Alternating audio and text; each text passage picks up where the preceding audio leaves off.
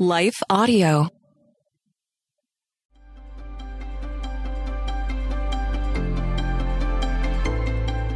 Welcome to the Crosswalk Devotional.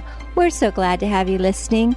I'm Lynette Kittle, and today's topic is the case for the ugly coffee mugs. We'll be right back after a brief message from our sponsor.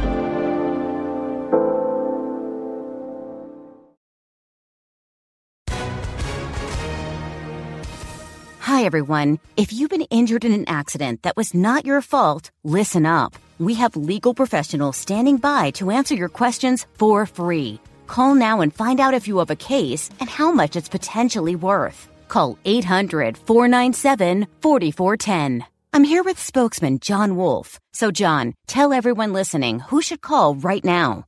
Well, Maria, first off, thank you for having me here. It's always nice to answer the listeners' questions.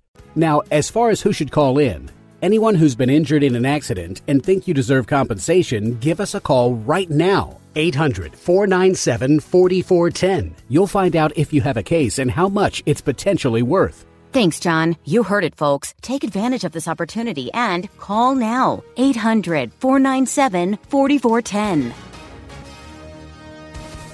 Advertisement sponsored by Legal Help Center. May not be available in all states.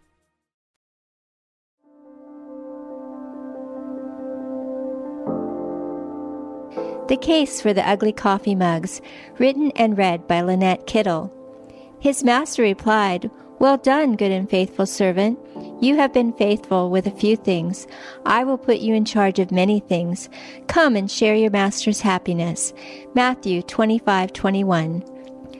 Glasses, cups, and mugs pile up pretty fast at our home, so loading up the dishwasher can feel like a forsaken job at times. Although it may sound silly, these piled up dirty dishes can cause someone to start feeling unloved, unappreciated, and uncared for real quick. Even though dirty dishes are no indicator of being unloved or appreciated, the enemy is relentless in taking opportunities to try and plant those thoughts in our minds, especially if we aren't aware and alerted to his divisive ways and tactics. Add to these poor me feelings a husband who insists on bringing home random coffee mugs to add to our mismatched collection. Loading these throw-offs into the dishwasher rack just seems to make it even more of a tiresome chore. With plans to quietly pitch my husband's eclectic collection of coffee mugs one at a time, Ephesians 5:24 keeps reminding me, "Now as the church submits to Christ, so also wives should submit to their husbands in everything." But surely everything doesn't include keeping these ugly coffee mugs. Does God really care one way or another? Why would something so insignificant matter to him? But in my heart, I know God cares about my attitude and how I honor my husband in even the smallest of things, because how I respond to my spouse reflects how I'll respond to him. Additionally, Colossians 3:18 is relentless in reminding me, "Wives, submit yourselves to your husbands, as is fitting in the Lord." In the long run, I'm sincerely grateful God is concerned about the condition of my heart and of my willingness or reluctance to yield to him. Still, it doesn't seem like ugly coffee mugs would be a test in respecting my husband or in obeying him. Ephesians 5:33. Yet God calls me to be willing to surrender to his will and to be respectful to my husband, even when it comes to his love of tasteless coffee mugs. Reluctantly, I recognize my hesitation reveals a deeper issue in my own heart, rather than shining a spotlight on my husband's insistence on bringing ugly mugs home, a practice he knows I dislike. My reaction reveals an unwillingness within me to obey God in the everyday little issues in life, to justify ignoring them because they just don't seem like they would even matter to him. Likewise, my mind struggles with it seeming unfair that I'm the one who is supposed to change my attitude in this situation. What about my likes and dislikes? Shouldn't my husband care more about my preferences than his own? Seeming like such an unimportant issue, it's easier for me to feel like it's okay to pick and choose whether or not submission to my husband's preference is required in this situation. It seems like a non-issue, having no relevance in the big picture of life and faith. But yet, isn't that where the devil often gets us at times? Situations where we choose to follow worldly misconceptions that tell us, don't sweat the small stuff in life, rather than paying attention and yielding to biblical truths.